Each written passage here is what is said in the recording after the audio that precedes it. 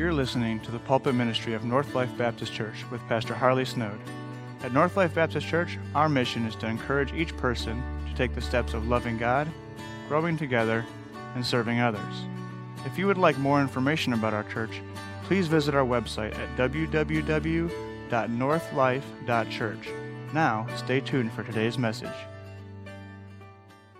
2 Peter chapter 3 today. Let's begin in verse 3, and we'll read down through verse 14. Before we do that, just a couple things of note. Number one, you may have noticed that we are sponsored by Amazon today, our service.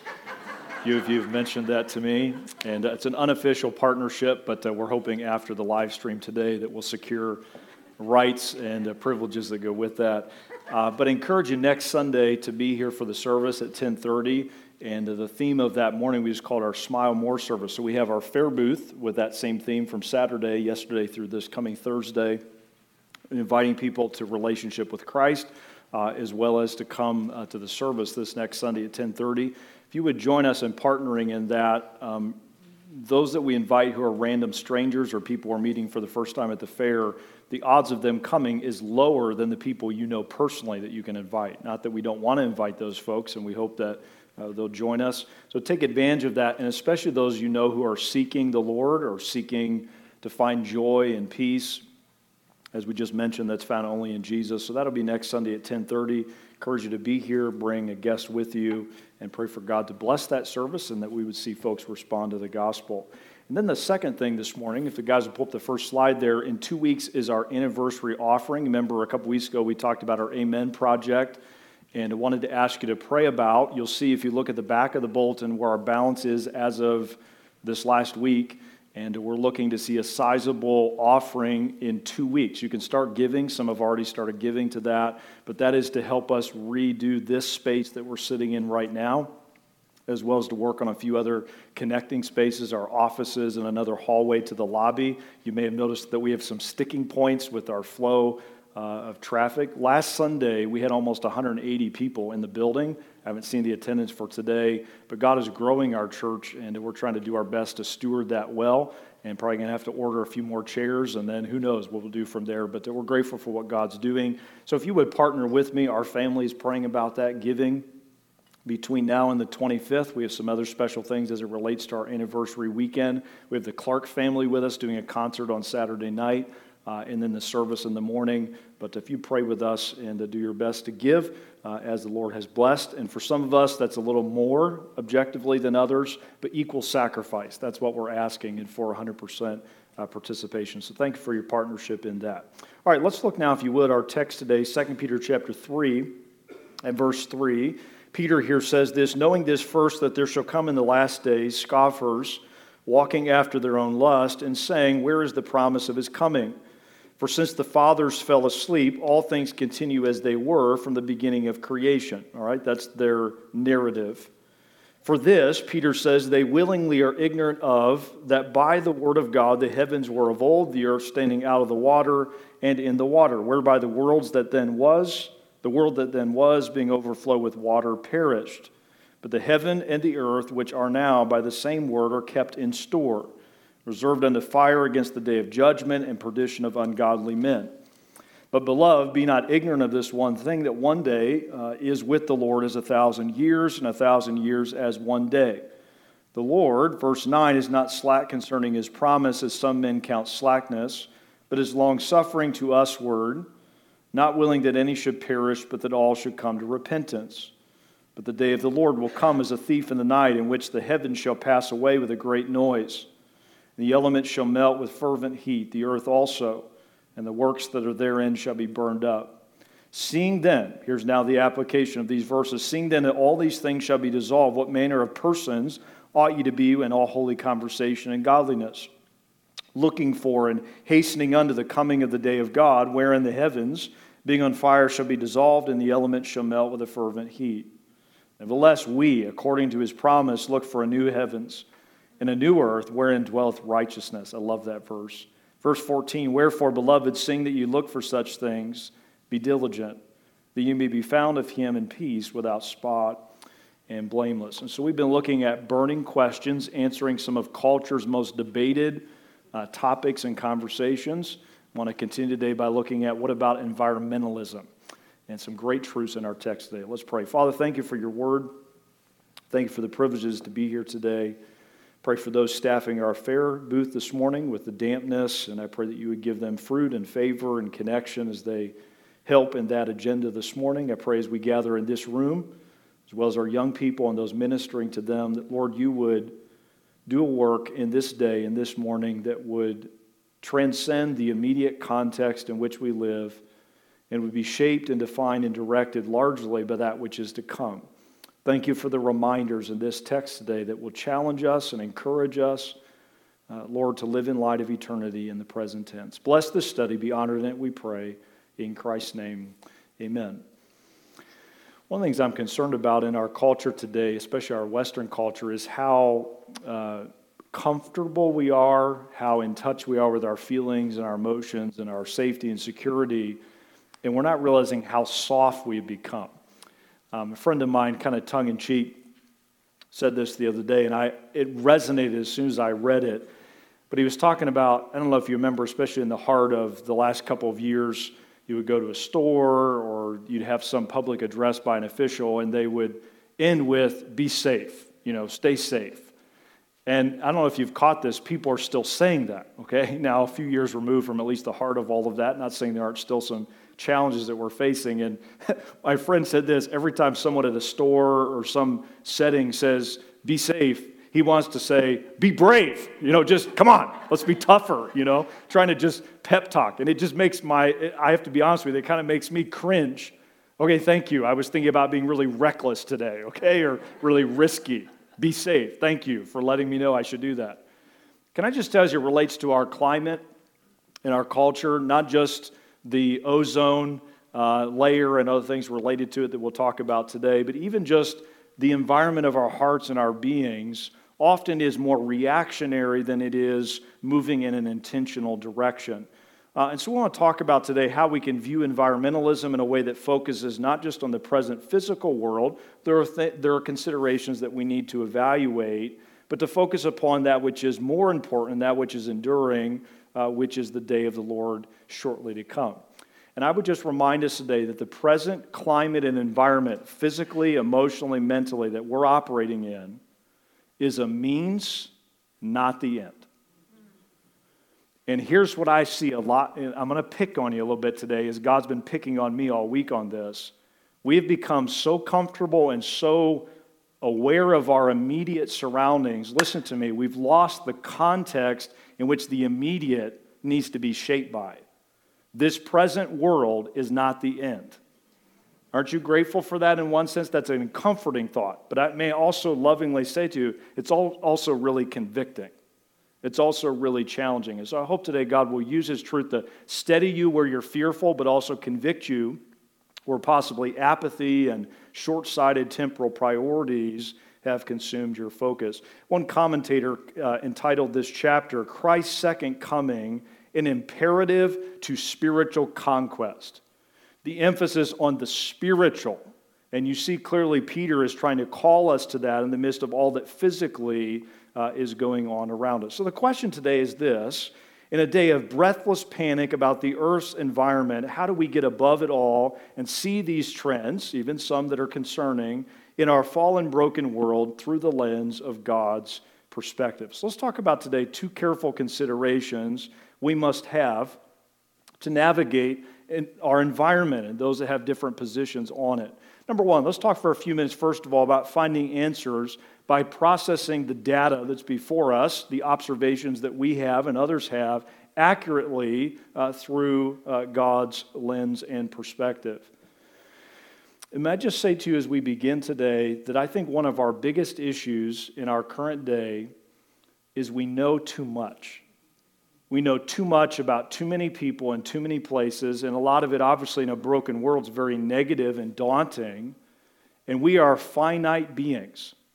And not only are we finite in what we're able to process, we're also finite in our understanding. And so we have all of this data, all of these data points flooding us from all these different directions that sometimes are too much for our own good.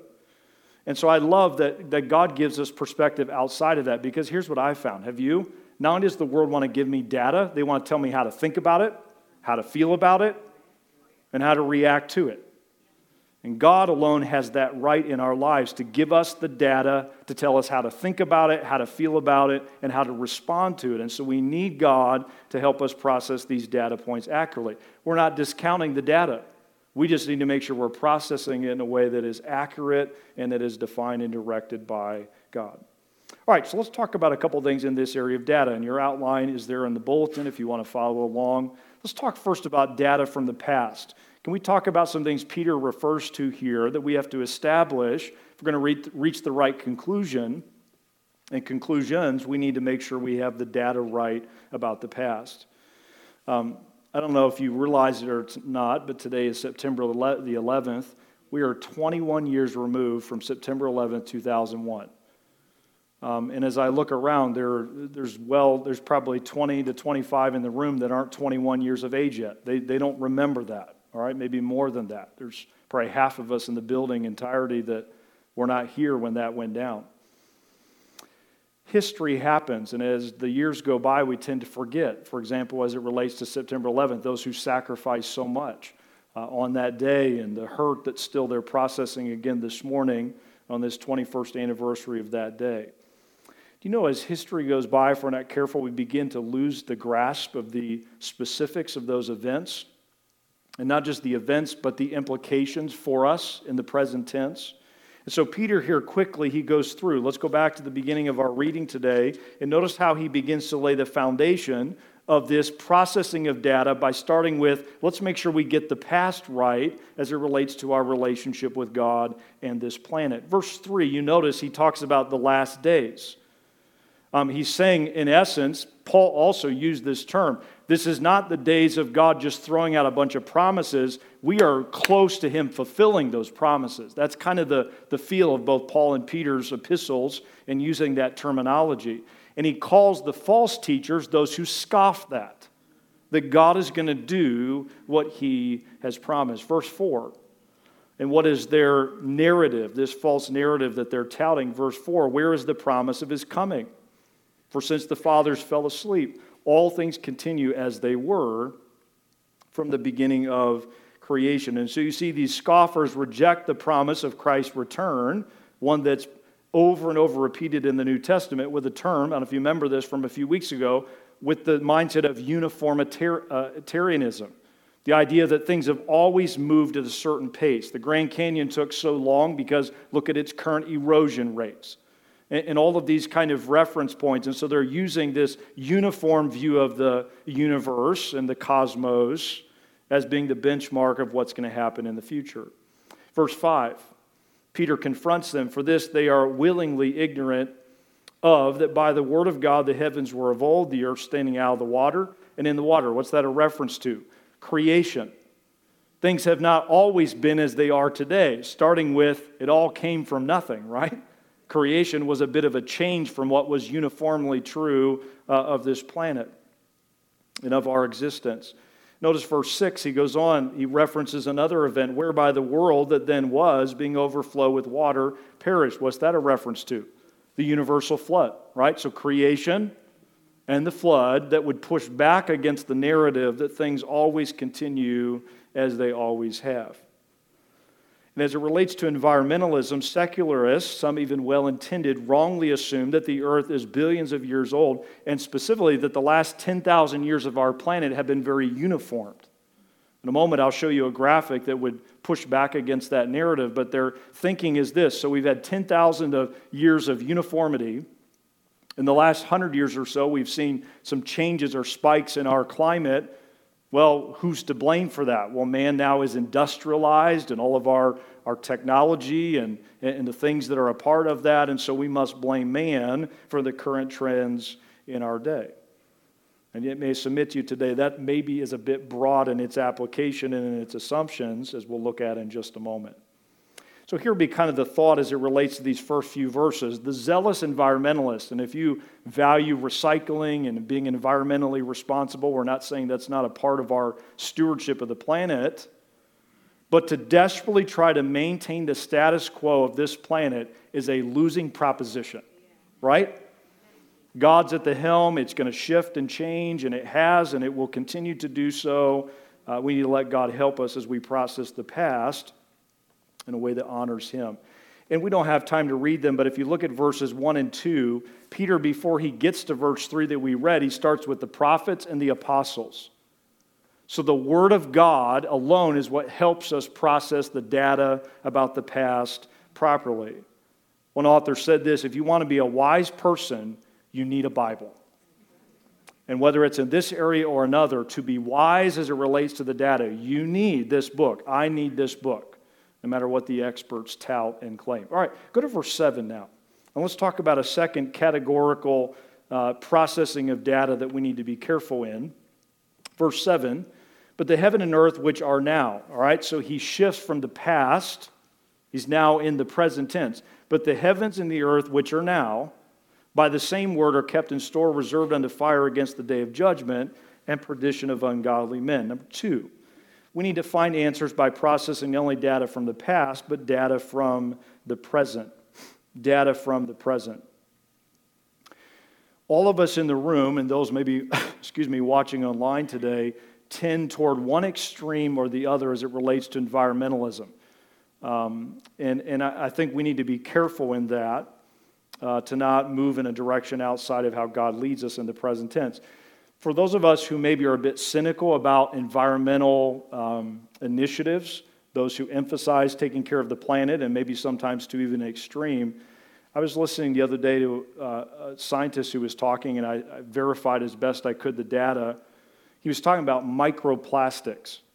You know, we deal with cancers everywhere, isn't it? It's amazing how many, the lower the ages seem to be as folks navigate those health challenges. Not connecting it all to this, but he was talking about the fact that in a given month, the average American ingests a credit card worth of microplastics. Comes off our containers, comes off the thing. And some of you now, you're going to, ruin your lunch if it comes out of a jug, okay? There are some things we need to be honest about, right? So there's those of us who maybe, we just want to just discard anything that even warns us of maybe some of the things that are part of our postmodern culture. And then there are others of you that get a little too zealous on this front, okay? And I'm not messing with you, not too much anyway, but here's a picture for you, okay? This is, if you have a Tesla, I'm not trying to offend you today, but do you notice what's on the back there? Isn't that crazy in one sense? Generator with tanks of gas, okay? So we're navigating both sides of this. And all I'm saying to you is this: as we process the present tense, we have to be careful not to allow God's truth to be crowded out through the voices that surround us on a regular basis. All right, so let's talk about that quickly. Verse 7. But the heavens and the earth which are now, notice, by the same word, are kept in store. That's a key phrase. Kept in store, reserved unto fire against the day of judgment and perdition of ungodly men. And so we see here in verse 7 that God created the earth, and when He created it, He seeded it with enough water to drown it, right? He also, in like fashion, has seeded or planted within nature itself the ability to consume the whole planet in fire. Imagine reading this in the first century and not having the data that we now have. We know of nuclear, right? Atomic, that matter itself possesses energy that can be unleashed and can actually destroy itself. And so God has embedded into very nature the ability for it to be destroyed. And so there's this explosive potential in our planet. And yet this morning, God holds that all together, right? And so we can rest in that and rely upon that until the right moment. God will keep that in check. One of the things that I remember years ago as I processed this as a college student, where am I going to land as it relates to environmentalism? One of the things I was struck by was this, is sometimes our view of that is a bit egotistical. Do you really think that my footprint, whether it's carbon or otherwise, can undercut the God who we just sang about is on His throne, ruling and reigning over His planet? I think sometimes our view of this, we put too much pressure upon ourselves or on our neighbor instead of realizing that God is the one who holds this together. One pastor I was listening to the other day said this: the grace of God is our only hope, The wrath of God is our greatest threat. That's our greatest threat, is the wrath of God. It's not we self-destructing. It's God doing what he's about to promise us he will do one day in dealing with our sinful, fallen world. And so we need to rest in that and process present data through that filter. All right, go to verse 8. But beloved, all right, speaking now to believers, be not ignorant of this one thing, that one day, and we often reference this verse, I've heard many quote it, I have as well, one day is with the Lord as 1,000 years, and 1,000 years as one day. Peter now in verse 8 and 9 is going to tell us two reasons why he is holding off the melting, the burning, the destroying of this planet. God gives two motivations here through his apostle Peter of why he's taking so long. Some of us in the room, we'd love to see human history continue forever. We have kids, we have grandkids. We want the next generation to have the planet we were gifted with. Others of us are kind of eager to see this all just be resolved. And all of that is in God's hands, that timing. But why is God waiting so long to come back? And as he's waiting, others begin to question and scoff. Maybe God's not going to deliver on what he has promised. In verse 8, Peter gives the first reason, which is this, that God counts time differently than man. I love that. It's a great summary of verse number 8. God counts time differently than we do. People tend to see time against time. So we compare today, how long it feels, to how long yesterday felt. And if you're like me, it feels like it's picking up pace as it goes. God stacks up time when evaluating time against what? Eternity.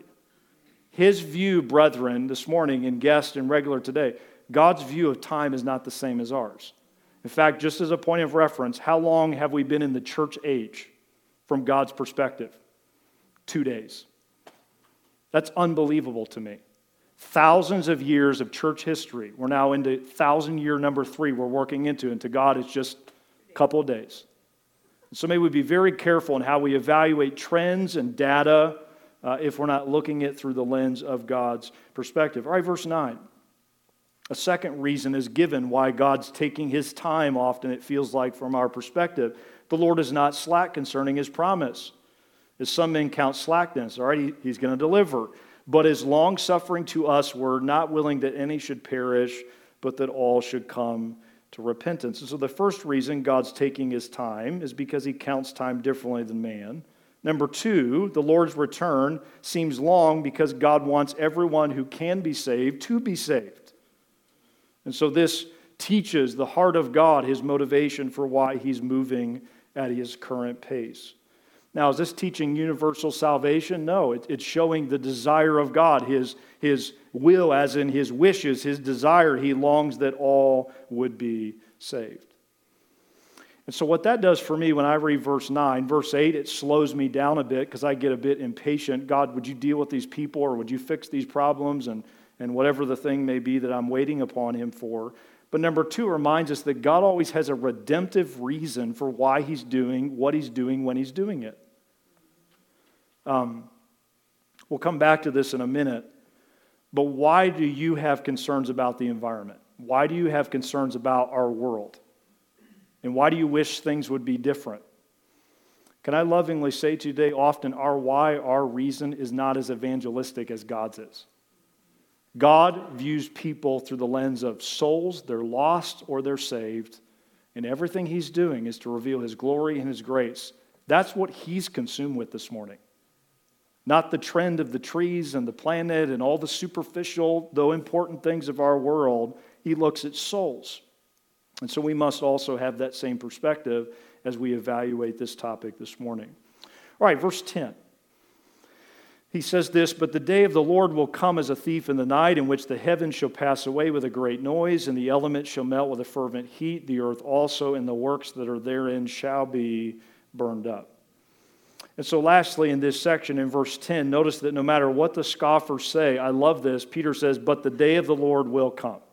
Man can say what he wants, the scoffers can mock, and it may take a little while from our perspective, but the day of the Lord will come. It will come as a thief. But what's meant by that? I remember a movie growing up, The Thief in the Night. Some of you, that dates a few of us in the room. What's meant by that? The thief in the night. It has the idea of it's unexpected and it's destructive. It's something that is jarring. It's something that has some consequences to it. It's not a blip on the radar.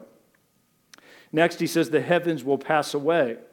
What is meant by that? The heavens could refer to our atmosphere. That would be the first heaven, as the scriptures would use it. The second heaven would be outer space. Possibly the heavens refers to both of those. We know it can't be the third heaven because God is forever right on his throne. That's where God lives.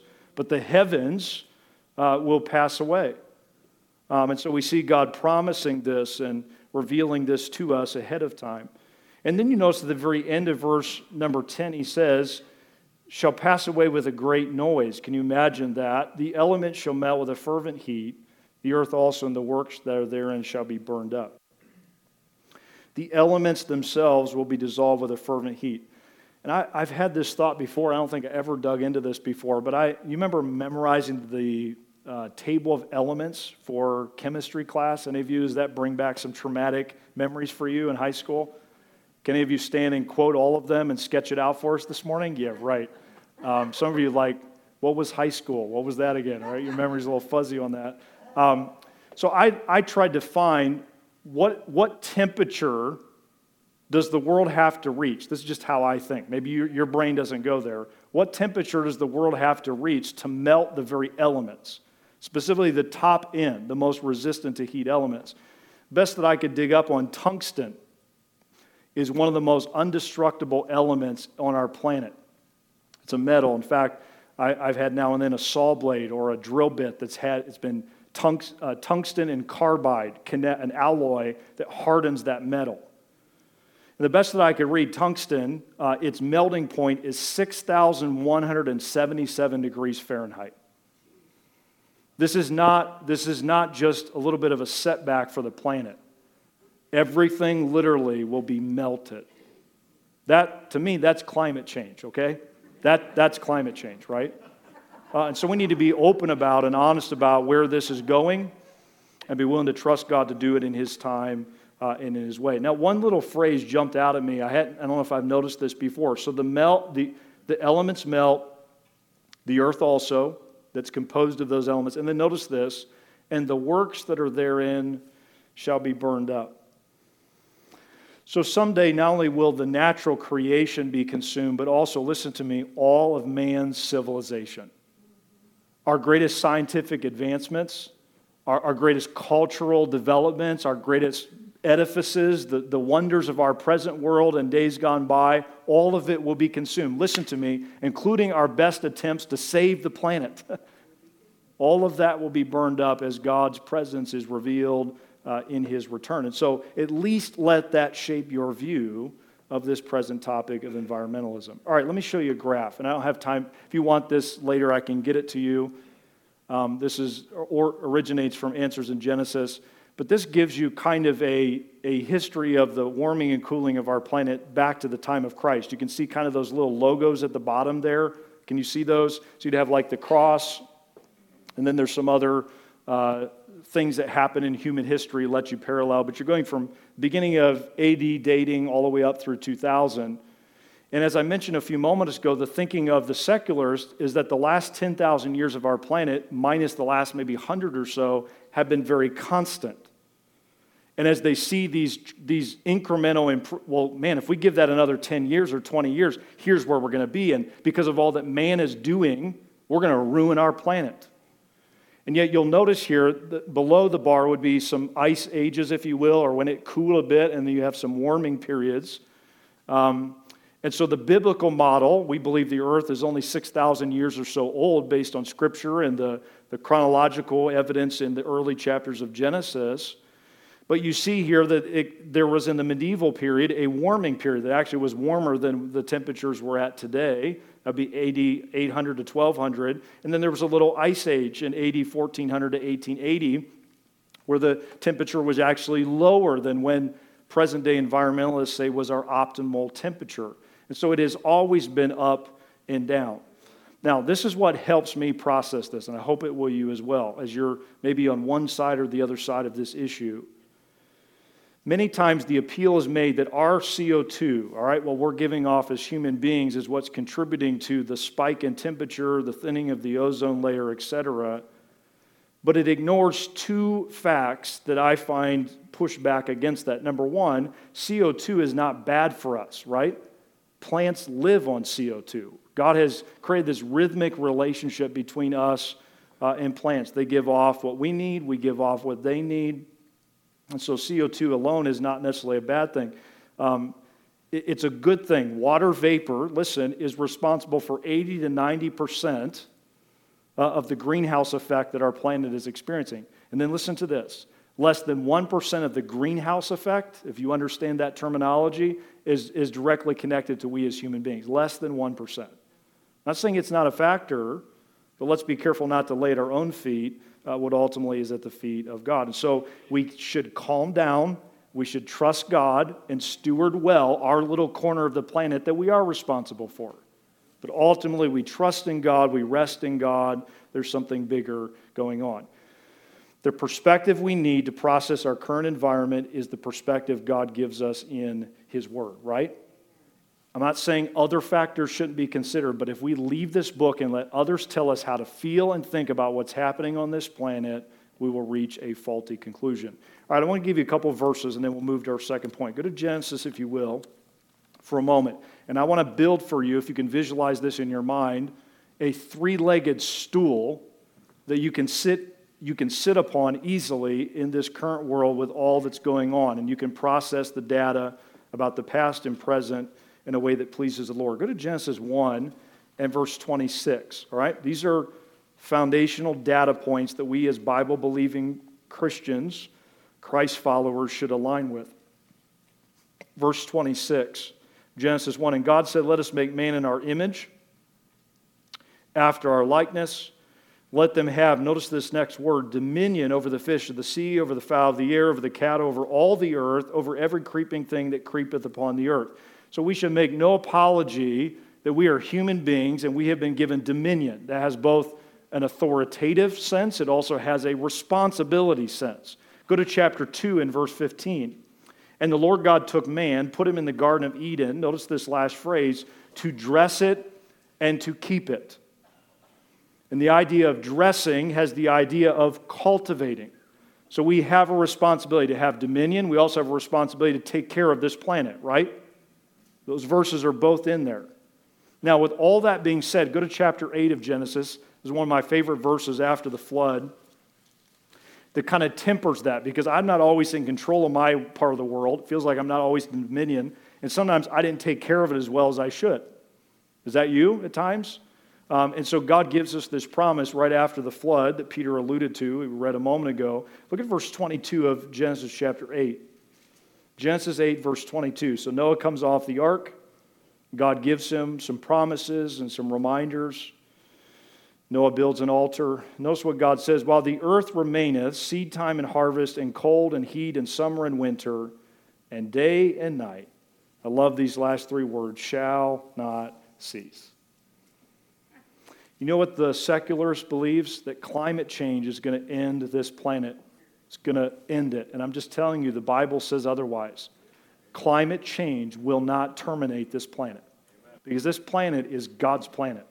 That He loves and cares and will one day reconcile to Himself in all things. Don't believe the narrative of even sincere folks that's contrary to what God has revealed to us. So find answers by assessing the data accurately. All right, number 2. Go back to our text in 2 Peter, and let's look now, if you will, at verse number 12. Verse number 12. So first of all, we find answers by processing data accurately. Number 2, we find answers by assigning responsibility properly. We find answers by assigning responsibility for our planet properly. So it's not enough that we just look at the data. What do we do then once we understand the situation? Am I now responsible to take care of this planet? Is it ultimately my job, and where it's wrong, am I to blame for all of that? If we don't let God assign responsibility, the world will tell us who's responsible. And so we need to let God be the one that directs us in that. Before we read verse 12, I was reading an article the other day. I love this. The author said this: Remember when we were naive? So he's talking about days gone by in human history. Remember the day when our species would experience natural disasters, whether flood or famine, and attribute them to supernatural causes. Our forebears from Africa to India and Athens and to Rome all understood such calamities as sent from the gods. Come hell or high water, we knew whom to blame. And then listen to this. But we've evolved. Modern science has effectively squeezed the juice out of all those fanciful interpretations and enlightened us in the way things really are. We now know what causes destruction. Wildfires, hurricanes, landslides, melting ice caps, eroding ozone, all have a shared source. We know where to place blame. It sits squarely at our feet. And so those that precede us weren't as dumb as we tend to think they were. They actually thought God was responsible. They thought someone and something outside of themselves was largely the source of the problems and brokenness in their world. And so we need to return to that, not abandoning science, but making sure that we ultimately are looking to the Lord. All right, look at verse 12. We'll come back to verse 11 in a moment. Looking for and hastening unto the coming of the day of God, wherein the heavens being on fire shall be dissolved, and the elements shall melt with a fervent heat. Let's talk about a couple things as it relates to this responsibility. Number one, we need to assign divine responsibility. The first word there is divine. Divine responsibility. Heidi and I just had this happen the other night. Have you ever had your child, for those of you who have kids or grandkids in the house, at least now and then, ask you how long to heat something up in the microwave, like a leftover? And she'll throw out a number, and I was thinking something like 3 minutes different, and I just shut my mouth, or she will correct me if I say too long, where it's going to like be an explosion, whatever's needs 30 seconds, that I'm like, 3 minutes, Anyway, someone said this, any parent who would admit there's a fair amount of bluffing and making it up as you go, all right? We all do that in different areas. But nowhere is this more true than when your child asks how long to microwave something, okay? That's where we're winging it the most.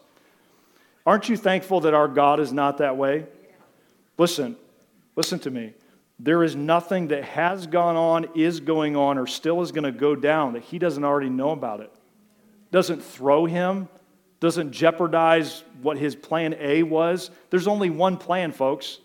And it's all orchestrating to redeem us, to restore us, and ultimately to glorify God. He is in control, and so he is the one who ultimately is responsible for what's going on. Amen.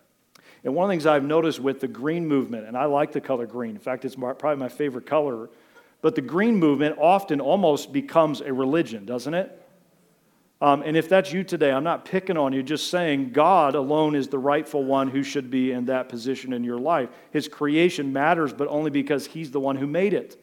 And so we don't worship the creation over the Creator. We got to keep God in his proper place. Let him be responsible ultimately for our climate.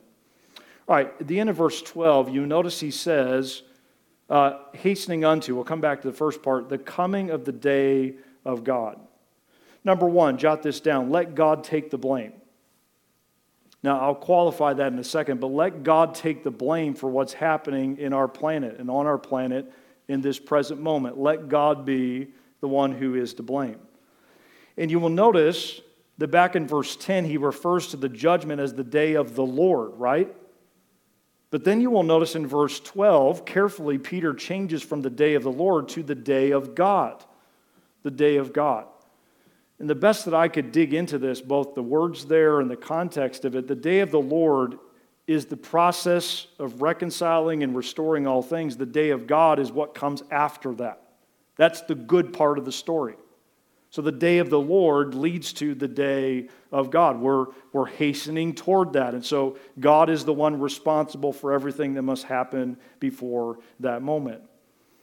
So here's the thought today. God, who is always good, right? He's always good. He always does what's right. He always says what's true. What he's allowing on this planet will end in a good way, including the labor pains, as Paul describes it, as Jesus refers to it. All of this is under his control. He is the one who is responsible.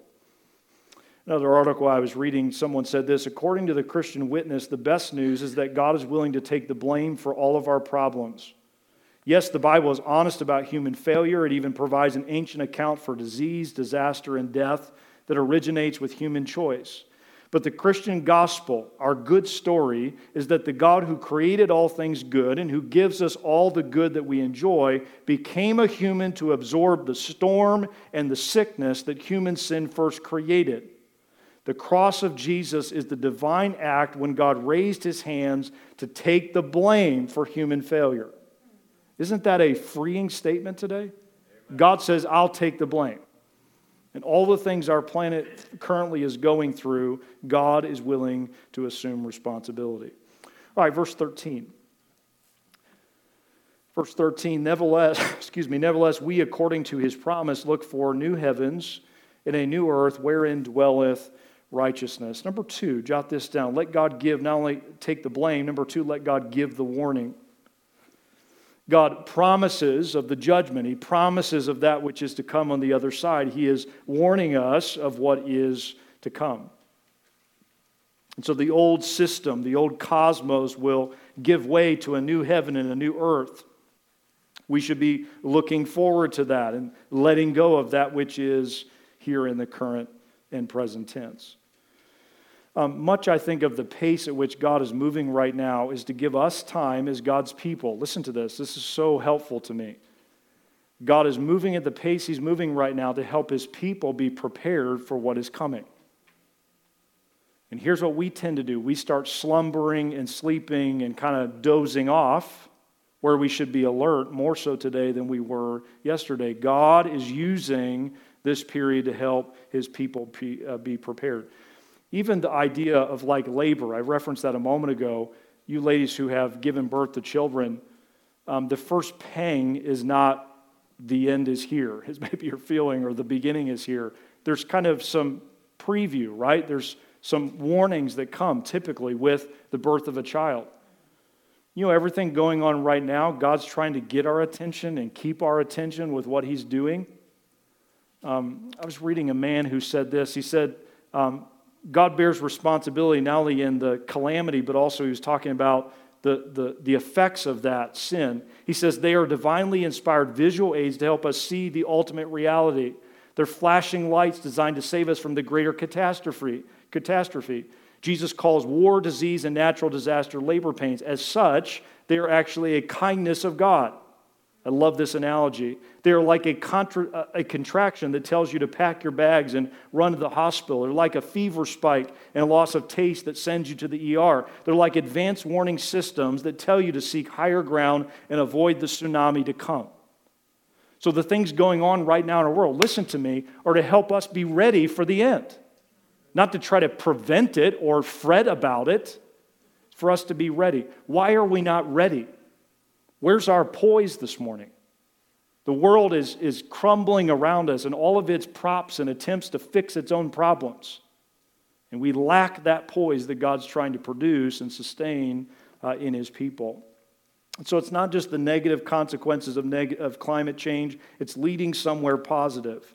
May we be prepared for it as God brings it before us. And I was just thinking this as I was reading 2 Peter chapter 3. Does God owe us 2 Peter 3? Does he have to tell us about what is to come? But aren't you grateful he does? He gives us the reference we need. He says, I'm taking responsibility. Rest in that. Rely in that. And do your part until I come for you. I may have shared this illustration once before, but I heard a pastor say several years ago, he was talking about little Zacchaeus, the wee little man, that we sing about as kids.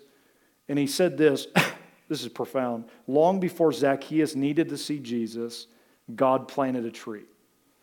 Isn't that a powerful thought? Years before Zacchaeus needed to see Jesus, somehow God orchestrated in his sovereignty, as we talked about on our morning of Sunday just a few weeks ago, he planted that tree to be ready for that moment. And I'm telling you, there's coming a day in the most perfect environment, the most ideal setting you can even imagine. It transcends that.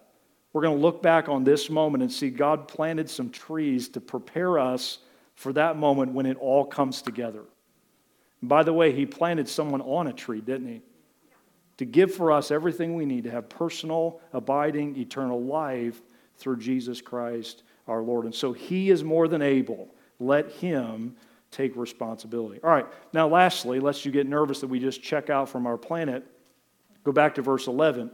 And Peter's going to give us a couple things that we need to do. So number 2, let's talk for a minute about human responsibility. So we talked about God's divine responsibility. Now let's talk for a moment about our personal, as human beings, our responsibility. Before we read verse 11, we were just in the UK earlier this summer, and most of you probably track with the fact that Queen Elizabeth passed away, and it was interesting to talk with people who they would call themselves royals, like they're into the royals, they support the royals, and our heart does go out to the British Empire, and 70 years on the throne. That's just unbelievable. And somebody kind of, I hope this isn't irreverent to share, but he was talking about things that happened during the Queen's reign. 6 popes, 14 U.S. presidents. Think about this. This is the scope of her influence. 15 prime ministers. The first one was Winston Churchill. All right, that tells you how far back we're going. And then here was the tongue-in-cheek one. So all those things. So 6 popes, 14 U.S. presidents, 15 prime ministers, 59 different starting quarterbacks for the Cleveland Browns. And over 70 years, I have to be honest with you, I think it might be higher than 59, okay? And I think they're playing again today for the first time this season. Don't you think at some point maybe we ought to take responsibility? We're not victims as Cleveland Browns and the Cleveland Browns fans. Those of you not Browns fans, like, what is wrong with you people, okay? But at some point, we have to take responsibility, right? Do you know that some of what's going on our planet is our fault? And what's going on in our little neck of the woods, that some of the corruption and the contamination that needs to be addressed is at our feet. And so we need to own our own personal responsibility.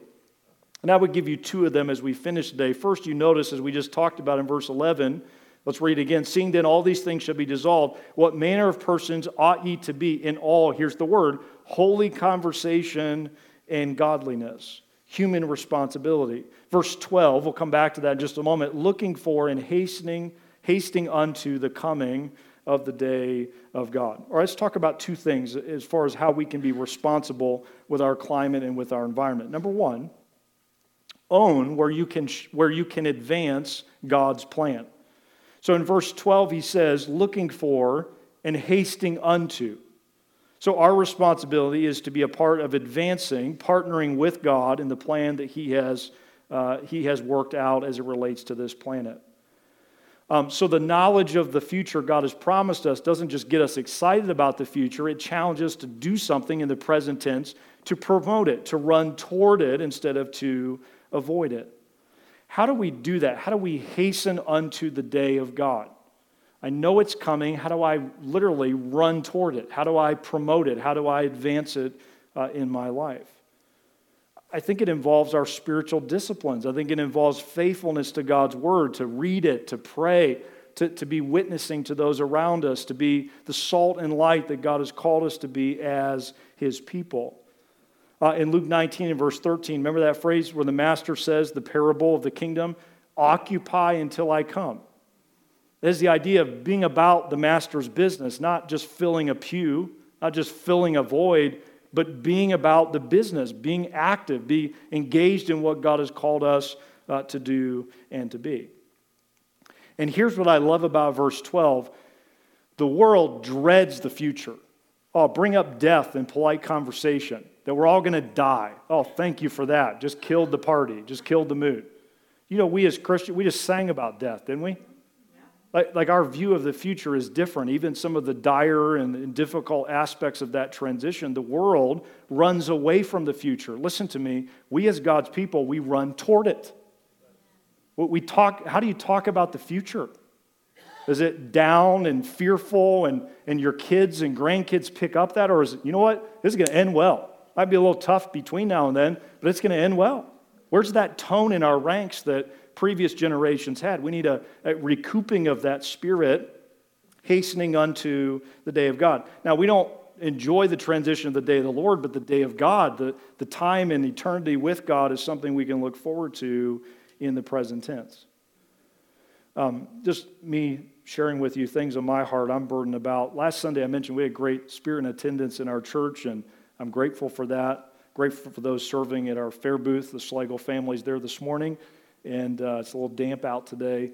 But I'll be honest with you, I was a little disappointed with how well our sign-up was for that. This room is full of people who know Jesus, right? People who should have a burden for Wayne County and its people. And I think, if we're honest, sometimes we're not advancing the kingdom as practically as we'd like to think we are. Some of you used to help in that. Some of you are newer that could have, and maybe, again, you're just getting comfortable with the church.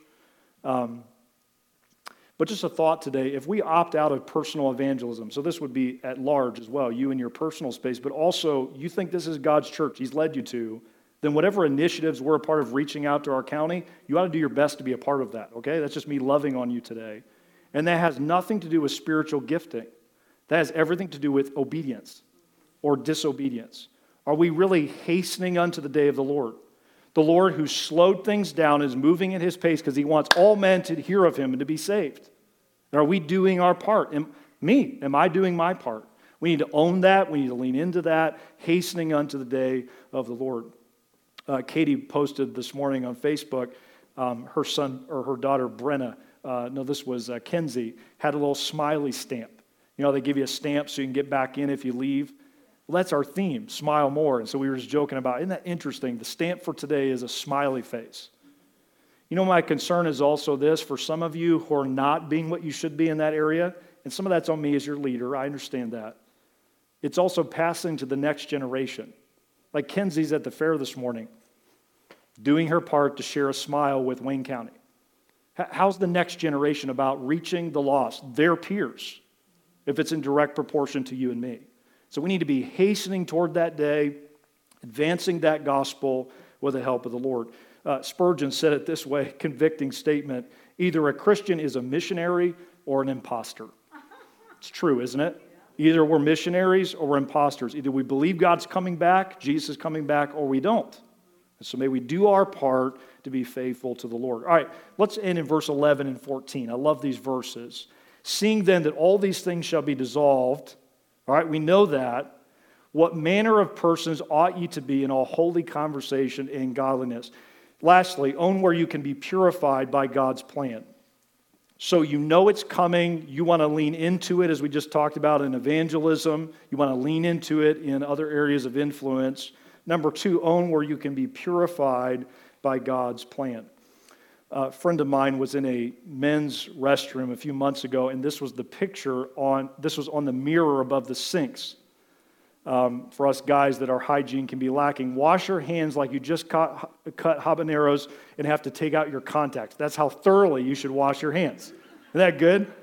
And he said everybody kind of, just smirking at each other, wash their hands a little more thoroughly because of that sign. Do you know that there's coming a day where we will not regret where we have been purified, and we will regret where we have not? By the things that we knew were coming, that should have sanctified us and caused us to be prepared, or maybe this morning we're tolerating impurities. One author said this, the greatest threat to our hope for a better world is not the natural environment, but the various evils that continually spring from the human heart. That is our greatest threat today. It's not out there. Before I point at you, it's in here. And it's also in there. That's our greatest threat. And so the promise of what is to come should be refining out of us pride. I know it all. I got it all figured out. I used to serve God. I used to be and do this. And to engage in it on a regular, consistent basis. All right, lastly, verse 14. He goes on, wherefore, beloved, seeing you look for such things, be diligent that you may be found of Him in peace. Here it is again, without spot and blameless. Seeing what is coming, being motivated to purity. One of the things that I've noticed with environmentalism, and there are things that we need to consider that they bring to light, but the same people who will defend the rights of an endangered species, listen, and even their unborn, young, will also radically and passionately defend the right to have an abortion. And here's what I notice. We tend to overemphasize the minutia, and we tend to underemphasize the big glaring issues of our day. And so it's not about all of the impurities in our water. It's not about all those things ultimately that should most concern us. It should be the impurities in you and me. And letting the Spirit of God expose those and remove those and prepare us to be a chaste bride for the Lord who is coming. Your desire to do something in our day needs the doctrine of God's Word and the direction of God's Spirit. Don't try to fix the world your way or how the world would say it needs to be fixed. Do your part through God's way, through His instruction. Take on your God-assigned responsibilities in a way that pleases Him. All right, let's end today in Colossians. Would you go there for a moment? Colossians chapter 1. I appreciate you being open to God's conviction and comfort today. Colossians chapter 1 and verse 17. Colossians chapter 1 and verse 17. And as you're turning there, came across a story a few years ago. I don't think I've shared this before. And I'll show you the picture. So these are called sailing stones. And those of you who've been out west maybe have seen this place. This is located in Death Valley National Park in California. And it is on a plane called Racetrack Playa, which is famous for these sailing stones. These rocks and boulders, they look kind of small on the screen, but they can be up to several hundred pounds, 700 to 800 pounds. And they've been known mysteriously just to move across that plane for no reason. So like you can see in the soil, the tracks, there's no, caveman, living out there like rolling these stones across the plane. They just seem to move. And through 2014, they had never gotten any video footage of how it happened. And so they thought maybe some, kind of like crop circles, or we could go into all kinds of things that, does it really, man-generated or alien life or whatever. So there are all kinds of theories, but they finally had enough footage with technology where they recorded them moving by themselves incrementally over time. So they dug into it a bit further, and it was discovered that a single element was not responsible for the stone's ability to move across the desert floor. Rather, it was a culmination of several key factors: a flooded surface, a thin layer of clay, high winds, ice flows, and quickly warming temperatures caused these stones to move. And it was all of those factors together, each of the elements working in concert with the other to create the perfect environment for the miraculous to happen. And then the article ended by saying this: if just one of those environmental factors was missing, the stones would not sail. You may say to me today, Pastor, why are we talking about environmentalism in church? Why aren't we on some other feel-good or uplifting topic, whatever the case may be? Do you know that if we get environmentalism wrong, we get the gospel wrong? Because God is using all the elements of our current environment, even our broken fallenness as human beings. He's using all of that to move things in His direction. How is He doing that? Look here in Colossians 1. Because we, in our egotism and maybe even sincere desire to make a difference, we forget about one person. Verse 17. Let's go back to verse 16. For by Him, this is Jesus, were all things created there in heaven, there in earth, visible, invisible, whether they be thrones or dominions or principalities or powers. All things were created by Him and for Him. And then notice verse 17. And He is before all things. And then this phrase, so important, and by Him all things consist. And the idea would be this, that Jesus is the predecessor, He's the creator of all things. He is also, listen, the one who holds it all together. He is the sustainer of all things. There's no technology development, there's no oil spill, there's no major crisis that could happen on our planet that can take control of this planet out of the hands of Jesus Christ. He's the one, the same hands that made it all is the same hands that hold it all together. The key is, are we surrendered to that? Are we trusting in that? Are we letting Him use us to be a part of that? This question, and we'll finish, will you heed the truths of the Bible as they relate to environmentalism in processing the data accurately and assigning the responsibility properly in a way that pleases the one who is the creator and sustainer of all things? I want to get this right because I know it affects my relationship with Jesus. And it also, listen to me, affects the relationship of others with that same Jesus. May God help you to do the same. Let's pray. Father, thank you for your word today.